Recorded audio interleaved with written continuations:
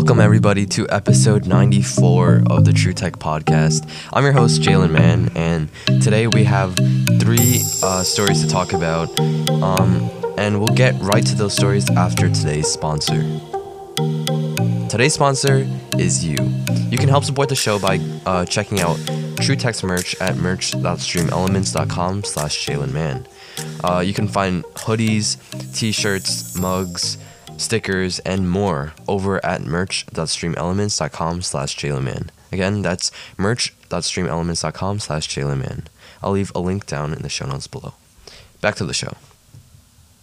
All right, let's just dive right into today's stories.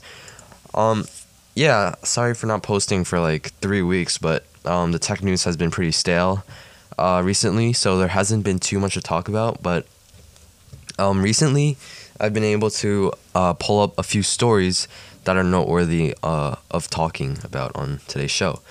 Okay, so let's start it off with Oppo's Reno 7 Pro 5G. This phone has just released and is running Android 11, and it's made by Oppo. And Oppo, as you guys know, has recently acquired OnePlus, so they're basically merged together now. And Oppo's latest phone was the Reno 7 Pro, which I believe is their flagship. So it's a 6.55-inch diagonal screen, 1080 by 2400, has a 15 megapixel sensor, 8 or 12 gigs of RAM, and a 4500 milliamp hour battery. And the design on this phone is relatively refreshing, in my opinion. There's a nice texture to the back, and different colorways. It comes in a starlight blackish color, and also this glowy blue and purple color in the same finish. But both finishes will be matte, so that's good for not showing fingerprints on the back of your phone. And the screen is relatively big and vibrant. It's a OLED panel, and is plenty big for doing what you would do, like gaming or just doing regular content consumption. But this phone is pretty cool, and I think it's exclusively in China right now, but if you can get your hands on it, that would be pretty cool. I'm just not sure if Google Services is blocked on this particular phone.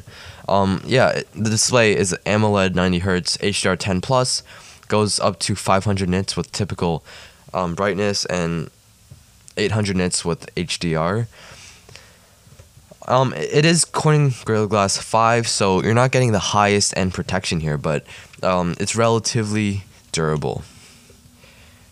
And it comes in either 256 gigs of UFS 3.1 storage or 8 gigs of RAM, and there's another 12 gig RAM option as well.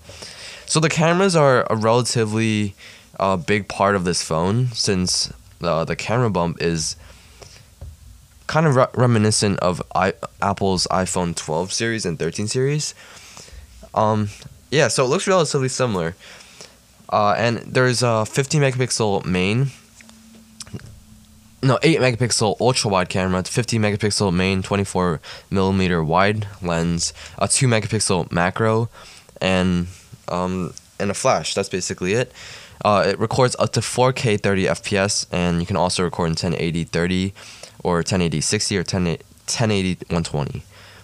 And there's a 32 megapixel selfie camera, which Oppo says it focuses on not just having green, red, and blue pixels, but also including a white pixel in the lens to optimize for better selfies and more and brighter selfies when in a lower lit environment. So that's a really cool feature, and I'd like to test that out. But so far I do not have the phone, so it seems pretty cool.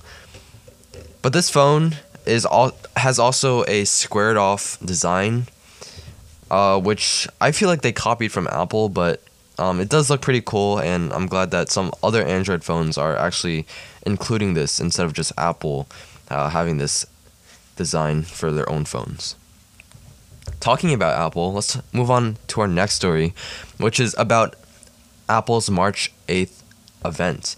And Apple hasn't had an event so far this year, and I've really been looking forward for one. And well, this might not be the biggest and most exciting event, but it is an Apple event, so there are things to be covered here, including the iPhone SE 3 and perhaps the iPad Air 5 at Tuesday, March 8th. But Apple will probably add 5G to both the iPhone SE 3 and the iPad Air 5, which is what Bloomberg says. And the iPhone SE was last updated in April 2020, while the most recent iPad Air refresh was unveiled in October of that year. As for a new Mac of some description, this seems less likely to appear, but it could also come as early as March, according to Bloomberg's report. And Bloomberg says that this could be Apple's biggest crop of new devices ever in a single year, which I guess we could just start it off with the March event. But both the iPhone SE 3 and the iPad Air 5 have been heavily rumored at this point, but Bloomberg has been saying that there aren't going to be huge changes with these products, just minor tweaks, which, I mean, I'm open for, but like I wanted to see some actual improvements in the iPhone SE, since the iPhone SE 2 really didn't, I mean, it was good, but this is like so similar to the iPhone SE 2, which is a little bit disappointing since Apple's using their older and just outdated design for a phone in 2022. I think Apple should just really improve it. And at one point, there was a leak saying that Apple's going to put MagSafe in the iPhone SE 3, but that's actually less likely at this point, according to rumors. And for the iPad Air 5, there aren't going to be any huge design changes or feature changes as well, except for probably that 5G and possibly making a switch to OLED in 2022, just like the iPhone SE 3. But other than that, that's basically what they're going to be launching, and a possible Mac at the event, but not confirmed. But yeah, this is going to be the March 8th Apple event. I'm pretty excited for it, but there's another event before that, which is going to be Samsung's Galaxy Unpacked, which is going to be on February 9th this year, which they actually confirmed, and I'm excited for this. They're supposedly going to be releasing the whole S22 lineup, including possibly the Galaxy Buds as well. So that's going to be the S22 Ultra, the S22 Plus, and the S22. I'm excited for this. I've seen some leaks on these phones, and in particular, the Galaxy S22 Ultra looks really exciting with that new, really distinct design with no camera bump, but just the camera lenses, which I'm pretty excited to see. And so far, all we know is the design. We don't really know the specs that we can expect in this phone. But other than that, this is going to be exciting. This is going to be an exciting event. So just mark your calendars. February 9th and also March 8th are going to be some very exciting events. All right, that's going to do it for this episode of the True Tech Podcast. Hoped you enjoyed. I'm trying to make my way to episode 100. So leave a review down in Apple Podcasts, and I'll catch you in the next episode. Peace.